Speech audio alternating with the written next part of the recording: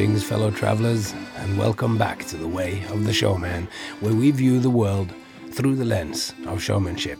I am Captain Frodo, and I will be your host and guide along the way.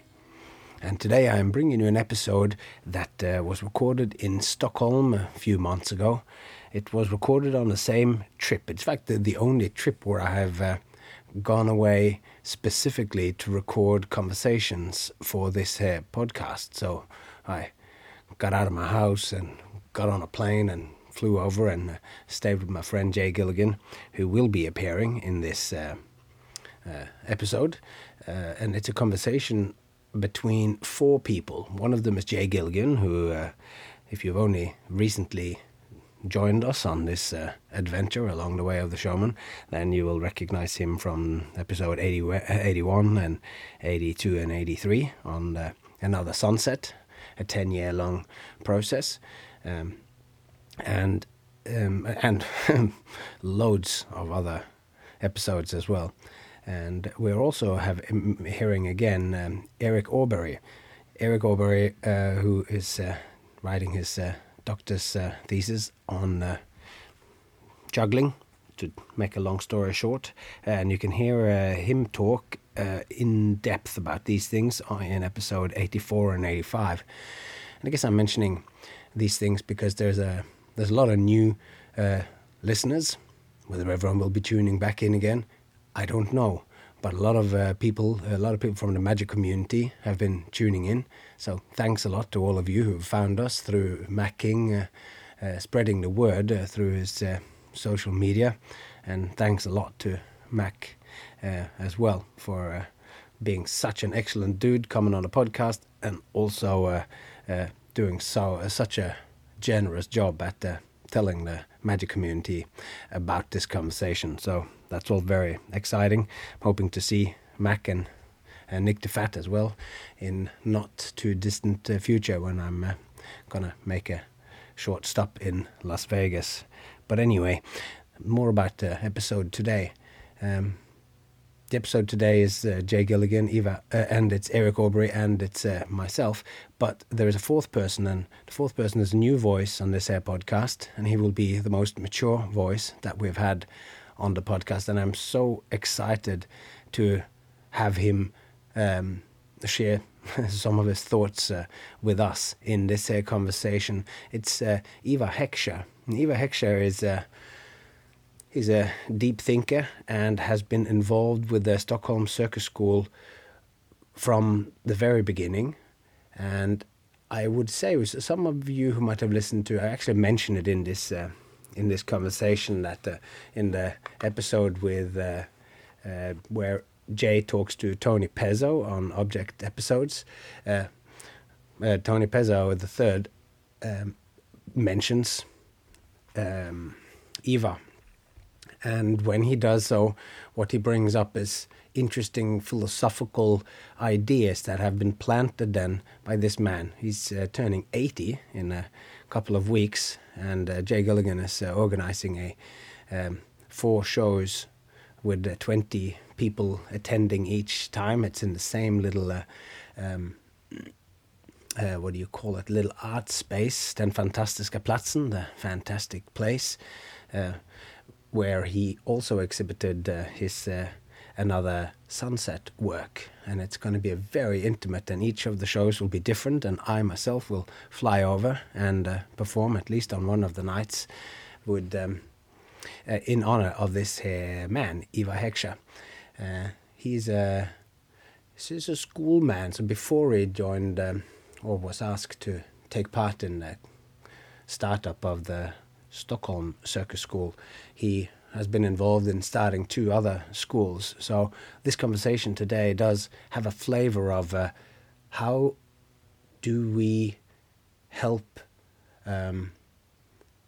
foster a new generation of circus people? How do we make the next step forward and the next leap forward towards these performers who's going to go out and be the next generation that's going to carry carry the world of circus and performance and magic into the future. So it's with great pleasure that I bring you our today's conversation. The sound was recorded inside a bit of a cavernous space. So if it's any help, imagine that we're in some cave somewhere, and that the little bit of resonance that you hear is actually only making it atmospheric and nice. So I really hope that you enjoy this conversation. It'll be the first part of a two-parter. And with that, let's jump into the world of ideas and claim our napkins.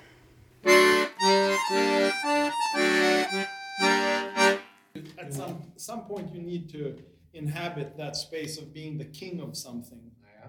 Even if it's just this napkin where this is my expertise, well, I am the go-to guy of this napkin, and people pilgrimage across the world to hear me talk about the napkin. And I thought that there was something really profound about that, actually. Just in terms of, like, there's so much you can learn, but at some point there's almost like a decision to learn more or to excel, or I don't know. I mean, there has to be decisions. Yeah. You have to come to your decisions. You cannot just trip on the rail.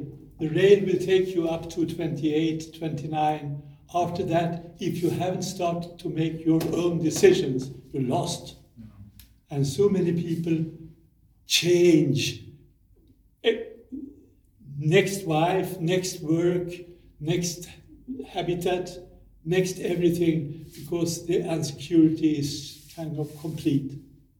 If you haven't decided what you really want to do. Claiming a space of like the napkin or whatever it is, and the self-confidence of, he's just made the claim that he thought he was a teacher for 50 years, but it turns out he was a coach, that he has been patting people on the back and helping them forward. And it strikes a chord with me too, because sometimes when I'm helping people or I've been invited to collaborate with someone on them creating a show, sometimes I feel like I don't have so much to offer, but just even listening to them explain their ideas and then steel man that idea, try to hear the idea and then explain it back to them as strongly as I can, just reformulating their own thoughts. Sometimes that's also enough. That's definitely enough. That's the art of life. I did this work last years with a painter girl in Berlin, where she sent me pictures of her paintings, and I stitched her painting and showed it to her. And then at one time she said, "Oh, was that what I meant?" Which is absolutely illustrating the thing that listening to each other is kind of the art of life. Totally. And I think all our friendships are depending on the fact that we are actually, with respect, listening to each other. And I am listened to. And at the end of the lessons at the circus school, when the guys started to clap and all, and then I could say to them, "No, it's I who have to be grateful because you gave me the opportunity to relieve myself of this shit." and that is the fact. Yeah. They all listened to me, and it made my life lighter. And in that respect, I could say they were also my coach. Yeah. And that goes all the way through the Waldorf years as well. The kids that I were teaching, they really wanted to get something out of me. I could never understand why or what, but they were happy to be there and I was happy to be there. So this is kind of the thing, the listening to each other and the interest into each other's work and life. And everybody knows that there are degrees, kind of curiosity, interest, love, which is a kind of ladder, and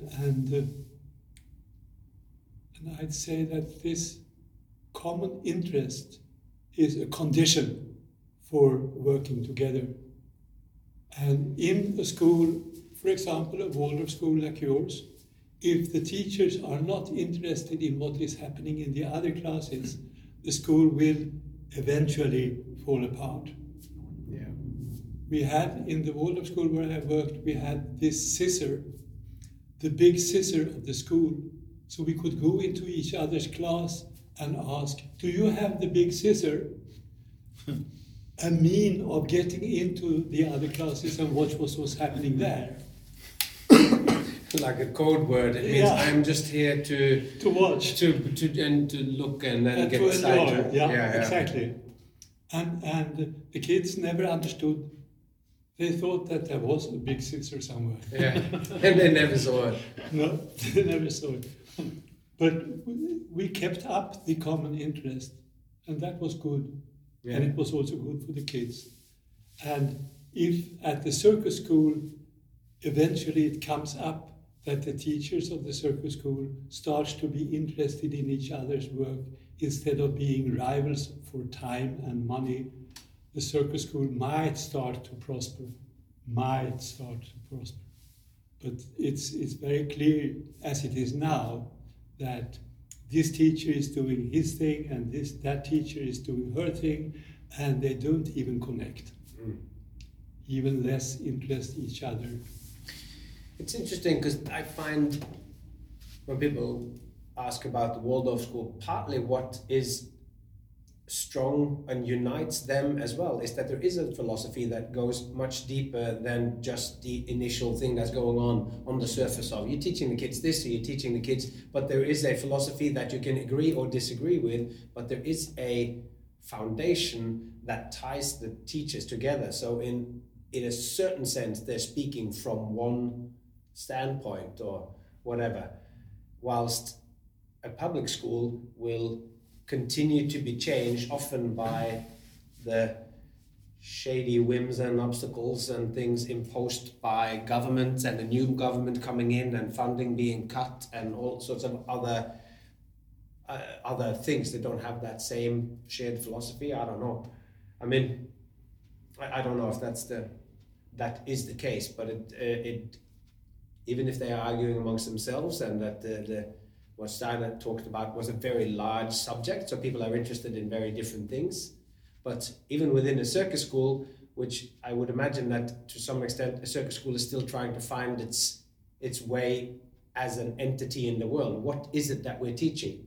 Are we teaching them just hold the arm a little bit more like that, to do the 5 balls? Or are we educating someone to become an artist? Or so that this maybe the circus school is floundering even more, not knowing who they are, and then you get 7 different subjects taught by 7 different teachers without any coherence. So well, I always thought that the main challenge of the circus school was that there wasn't a shared vision of what circus was in one way. If you talk about the Steiner having an overarching philosophy that you can all speak from that viewpoint, that's a unifying condition. That we have coached from Russia, Mongolia, France, America, Sweden. And then if you ask each of those individual people, what is circus, you're going to get as many different answers as there are people. But I don't know, Ivar, what do you say? I mean, this idea that the teachers should just be interested in each other and interested in what each other's doing. Maybe that's enough. Like I don't. No, it's not enough. It's not enough. Okay. No, what you say is absolutely correct, and there are these four points for any initiative, social, educational, or whatever initiative. The first thing is you have to have a common idea about what you are doing. You have to have a common idea. If you don't have a common idea, you don't have anything. Then you are just disparate guys being in the same place randomly. You have to have a common idea of what you are doing. You have to get happy from working with that idea. It has to make you glad. And when you look for colleagues, for new members of the staff, they have to be as unlike you as possible. As unlike you as possible, but with the same common idea. As unlike you as possible. And the fourth and most difficult part is every netto that you create has to be given away. Not only the economic netto, but the artistic netto, the emotional netto, so all kinds of nettos has to be given away. You can't be a capitalist and an artist at the same time. Not possible. Wonderful. Yeah, it's great. Yeah. It was a lady from Germany who had been living in Africa and worked with clay houses that came with all these things. But I think it's so clear. She was absolutely, these 4 points, they are really something which are you can start from there. Yeah. Can I just ask really fast? Because I don't, like, I can, just to be honest, like, what do you mean you can't be a capitalist and an artist at the same time? Like, I can have my relationship to what that means when you say it, but what, can you tell me more? Oh, yeah, great. Yeah. Can you tell me more about that? You have to give it away, not just money, but everything, and you can't be an artist and a capitalist at the same time. So can you tell me more? I think to continue to get your inspiration as an artist, you can't keep. You have to let go. It's not easy to describe this, but I think it is. I think you know it from your own biography, all of you, that what you are doing all the time is you are giving yourself away more than even you have. You are giving away artistically. And that makes new inspiration come. And if you start to insist on that is my stuff, your stuff will be less and less and less in the end. And I think it's for anyone or for everyone to kind of find out this is not a rule that you can write and put on the wall and insist on obey to this. It's not like that. It is, you'll have to find a way to renew yourself, to revitalize yourself as artist. And the way to revitalize yourself is to not keep, but give away, I'd say. Yeah, it's like you're discovering more, like by giving more, you're growing as an artist. And in that sense, it's similar to what you were talking about, curiosity, interest, love. Love also has that function. Yep. It's like just holding all your love for one person or one thing. That's all valid, but you can give that love to all sorts of other things, and there will still be just the same amount of love available to give to the others too. You thought you were giving all of your love, but when you gave the people love, there could still be just the same amount of love here. Like it's a non-depletable resource or something. So growing as an artist. Yeah, I think I can relate to what you're saying, but I'd like to poke at it still a little bit, and it also has to do with the distinguishment that you made a little bit earlier between a teacher and a coach, and now, just to summarize before I go into my question, and now you're speaking about that you're giving away without kind of receiving back or something like that, or expecting to receive back, and then you automatically get inspiration, or it's something along those lines. I gather what you're saying. Yeah, not insisting on getting back, because you get back. Right. Everybody knows who has kids, which most of us have, that you don't love less because there are 3 than when there was only 1, and when there are 5, you love more because there are 5 of them, and that is the character of the thing, love, and you don't expect to get back when you give, but you get back, and that is the fact. And when you get into that, fact, you get into that formula, whatever, then you know that this is what happens. When I give, I get. When I keep, I don't. Because what I've been wrestling with sometimes is this, just the context and the situation of a learning relationship between, let's call it, a teacher and a student.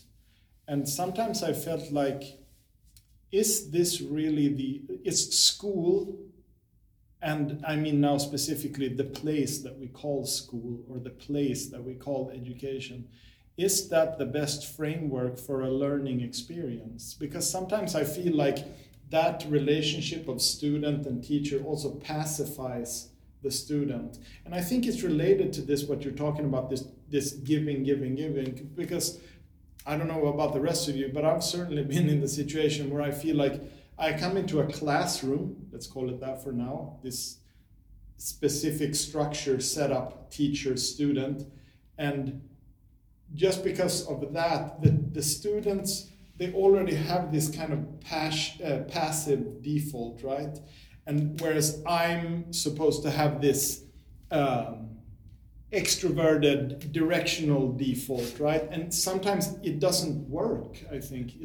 Most often it doesn't work, and we have to give it up. And you're absolutely right. Well, especially in, for example, juggling and circus, just to say really specifically about our lives, because they're giving up responsibility to their education to you, and you can't do it for them. That's the problem. It's like you can't juggle for them. They just have to do it themselves. And there's the attitude of, okay, now you teach me, now you tell me the answer. It's a passive process for them, but it's actually, in the end, you're there to help them. They need to take control of their lives. Yes, it is passive, but sometimes I almost feel that you're stepping into magic or something where they expect you to come there and go zoom, and now you're this great artist from somewhere. Well, you're there to tell them the right answer. Exactly, right? So I don't know, it is passive, but it's also some kind of mystery of where this development should come from. And that's where I feel like sometimes maybe education or school as a framework sets up the wrong... It does. So to give like an alternative to that would be like master and apprentice, or like you're going to... Do you know what I mean? It's yeah, like, I don't know. Hey, you want to learn to juggle? Don't come to circus school, but rather you're going to be my apprentice for the next 5 years and follow me to shows and in the studio and blah, blah, blah. I mean, there could be another relationship or framework is what you mean. Right, yeah, because if we work with the kind of the base layer of, okay, let's now imagine that I have more knowledge or competence in this specific field than this other person has. What is the ultimate framework, context for that to be transferred, let's say? Or for, I don't know if it is transfer, or for that person also to grow in some other way, because we're talking about art, right? So yeah. I don't know if his transfer is even the best No, word. it's not, because he's got something else. Yeah. And what I used to tell you all was, you have to do your thing, the thing that will not be done by anyone else. Yeah. And nobody can teach you that. You can find out that, and you can mirror yourself on all of us. And what I liked in the best days of the juggling years that we had was that it was an atelier where jugglers met and juggled together. And from there, something happened with them all. And that was the case with Patrick and Wes and Ron and maybe some more guys. That it actually was not, they were not taught by Jay or Ben or anyone else, but they met with each other. And what I also insist on is this school form. It's thousands of years old. And of course it is completely out of time. It's completely out of time. The word school is a Greek word, and it means break, pause. And the idea was that when they were working in the fields or in the forests or whatever, and then they had to sit down for a while and have their cheese and wine and bread, and that was the school. They sat together and had their meal, and they talked with each other. And this dialogue was school. From there originates the word skola, which is kind of teaching us something, that yes, this dialogue thing is interesting, that we exchange, that we see each other and hear each other, and from that something new comes into each and every one of us. And this whole thing which is happening in the world with schools is just damaging. It's just a waste of time. And so much time is nowadays wasted, for example, in Swedish schools. You can't imagine. I had a friend that counted on that, and it was thousands of hours where nothing happened in these 12 years. Only thing was happening was that in the age where they really grew physically, they had to sit down 6 hours a day, 200 days a year. Sit down. Yeah. Stupid. Yeah, I mean, the question that I'm really intrigued by is like, how do you set up the ultimate situation for growth to take place? Yeah. I don't have an answer, but I mean, there's many different ways to approach that, and but what I was thinking of, one aspect of it is the nature of the relationship between the teacher and the students. Because one thing is that we can throw out the teacher, student, and the school completely. And there is great evidence, anthropological and otherwise, of hunter-gatherer societies where the children are learning everything that they need to learn to function within that society based on inner motivation, and children of different ages living together and then playing and functioning and learning from, not specifically from adults to kids, and they're completely integrated into the society and they're learning from each other, which in the past used to happen more. Kids were out in big groups, some were older, some were younger, and they were learning from each other. And we know that when a child has come from a foreign culture and they come in to a new country, they learn the language from their peers, not from their parents. Their parents might never speak perfect Swedish or Norwegian, but the kid will speak without an accent. If they arrive before they're 7 years old and they immerse themselves into the language, they will speak Swedish completely without an accent from learning from their peers. So there's a whole lot of learning that's going on there. So I think there's something not quite correct with putting all the children together in classes only with their own age and to have everything just separated. So they're losing that. And in Norway, where they've taken the 6 years old out of the kindergarten and put them into the school, now the kindergarten don't have a role model to look at, which is almost ready for school. So there's something to be said for that. And there is a lot of education that's been going on literally for millions of years where they have been functioning. So now we are putting a different demand on education. So that like there could be completely different structures than Socrates going around town and just asking questions and tearing people's worlds apart by just asking questions and not like a child. So that's another kind of approach as well. But I don't know how to systematize that. But what I wanted to say, because you started by saying 50 years I've been calling myself a teacher and I know that I'm a coach. But part of being a coach, I think, is to be able to see each individual student for who they are. So when we like just focus on the kind of circus schools, since fixing the whole school system will probably take more time than what we have, but like having a person like you, who when I heard he interviewed on Erik and Jay's podcast with Tony, he brings you up, and people are talking about you because you have a positive influence on the development of them as artists. And part of being a good coach, I think, comes from being able to properly see the student and see what lives within the student somehow, so that when you patting on the back, I don't think you're just patting on the back in any old general direction. Mm-hmm. You have a very educated and you have a very astute way of observing what lives and what counts as truth in that person.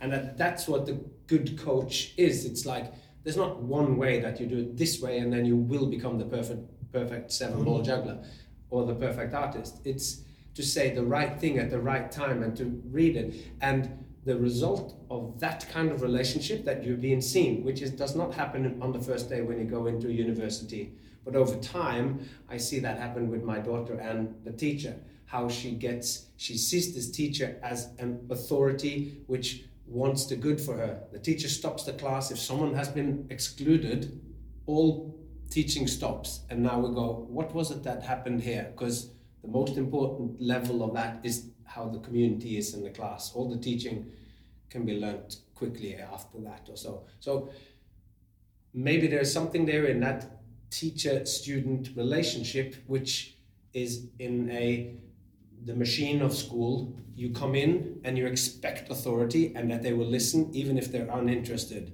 Then they will sit like this.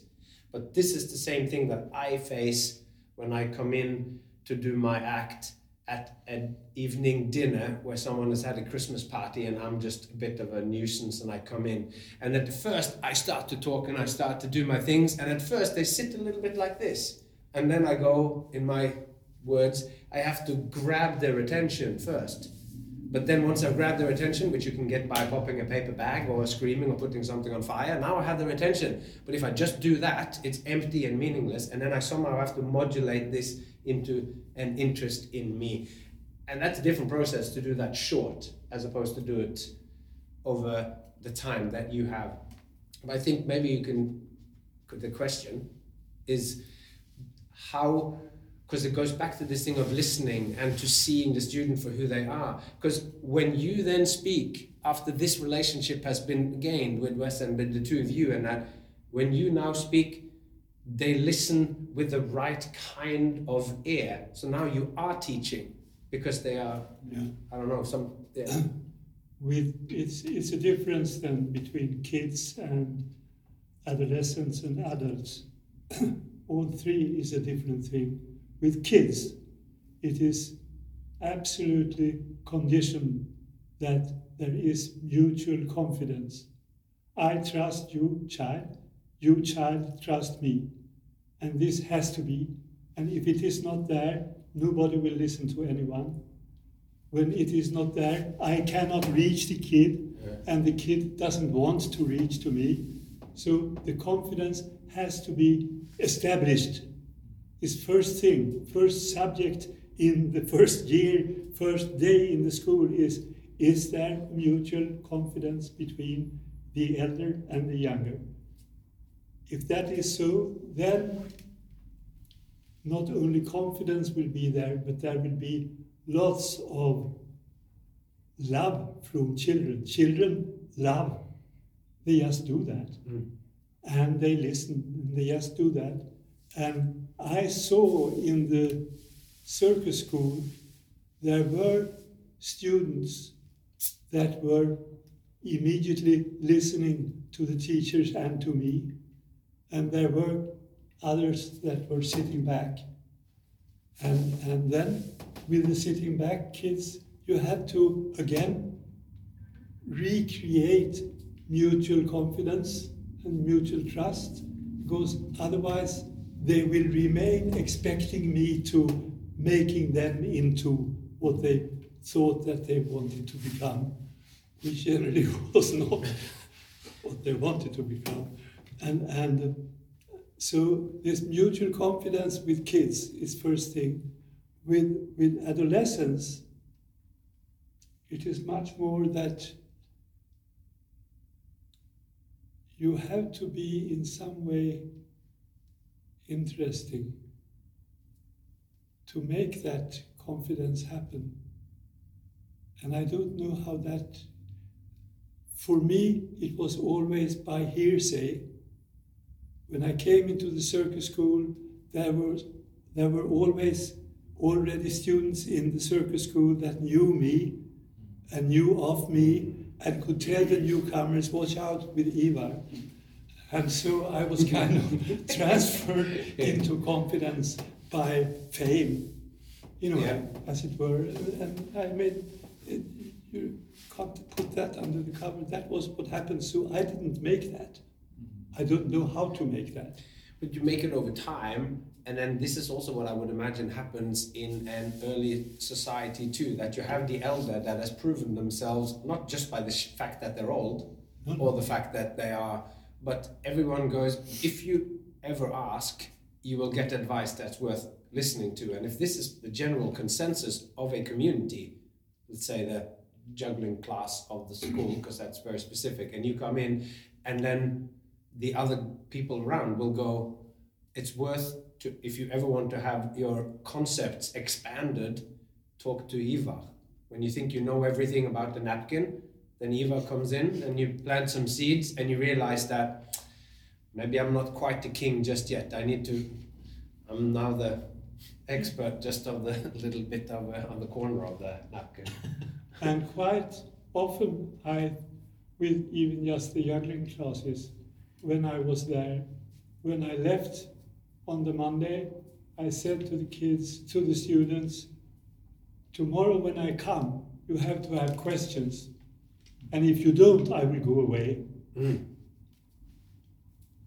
So I had to force it on them to start the business. Because I am not a juggler, so I couldn't just come there and juggle. Not possible, I can't juggle. So why do you want me here? Yeah. So please have questions or tasks or whatever, but it's on you to start the communication between us. That's a bold move as well, though, because I think when people arrive at a circus school, they might be institutionalized by this, exactly what you describe. The teacher will come in and they will talk at you, and then at the end of the day or at the end of the week, you have to write down in a test to show that you've listened and you can reproduce what they've said. And to come in and say, you have to ask me questions or else nothing actually happens here, is a way to brutally force them in to take responsibility for their own education. And as soon as they're asking questions, then the dialogue is actually happening. Yeah. And then if one kid asks a question and you answer that, then that usually, or hopefully, eventually, triggers other questions from other people. And then it's in this, because it is like that you've talked about, it's kind of like you're at a circus school and it is a self-education. And there's all these people that are there to help you, but unless you actually take it in, we were talking about your idea of arriving on the first day of circus school with a computer, making the folders, making it prepare to keep all of that and keep an archive of all of the information that you've taken in. And just that process might help guide you towards what is about to come now is going to be of value. If not now, then later. Some of these things you have to write down. But what I meant with the bold move is to say, I could stand here in front of you and talk for the hour and then you guys go out and juggle. But this would actually be close to worthless. And to say, so therefore, I won't teach you anything unless you ask me. Whilst most schools, they don't do that approach. And I don't know if it is the right thing. We don't have to talk. Yeah. I mean, it has to do with the nature of what is being taught, because I think what's been so different about the juggling program specifically has been this emphasis on ideas rather than, I mean, it is a different situation perhaps if someone's going to learn a flick-flack, for example. If that's what you're expecting, okay, you have to learn certain physical movements, and maybe that's different than how do you develop ideas, or what is it that you want to create. It's different paths, and I think some of these things are just related to circus school tradition.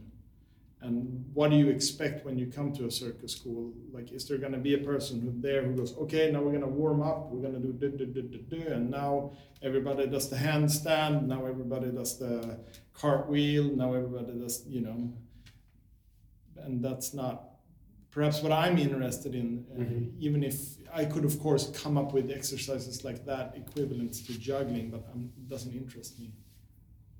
Yeah, but I mean, I was talking to mention to you, I met a woman who went to the circus school in East Germany in 1981, when it was before the wall and everything, and that is still a bit of the Russian model. And they come to the school because she wanted to be in the circus, and then the word came down from the state circus that they needed foot jugglers in 3 years. And then the coach went you and you. She's an incredible foot juggler now or whatever. And then she was taught pretty much going, this is the act that you're going to do. It's like this. There was some room. She could do double flip instead of single flip where he had said. And there was a little bit, then you're going to, and eventually she changed things up and made an incredible act. And it was incredible from the beginning. But there you were being taught, this is the act that you do.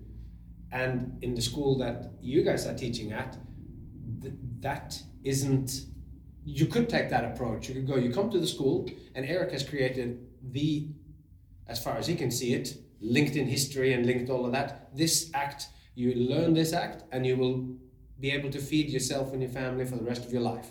You might have to tour constantly, but you work in a circus, and this is your act. That is, like you say, it's an approach that one can take towards this.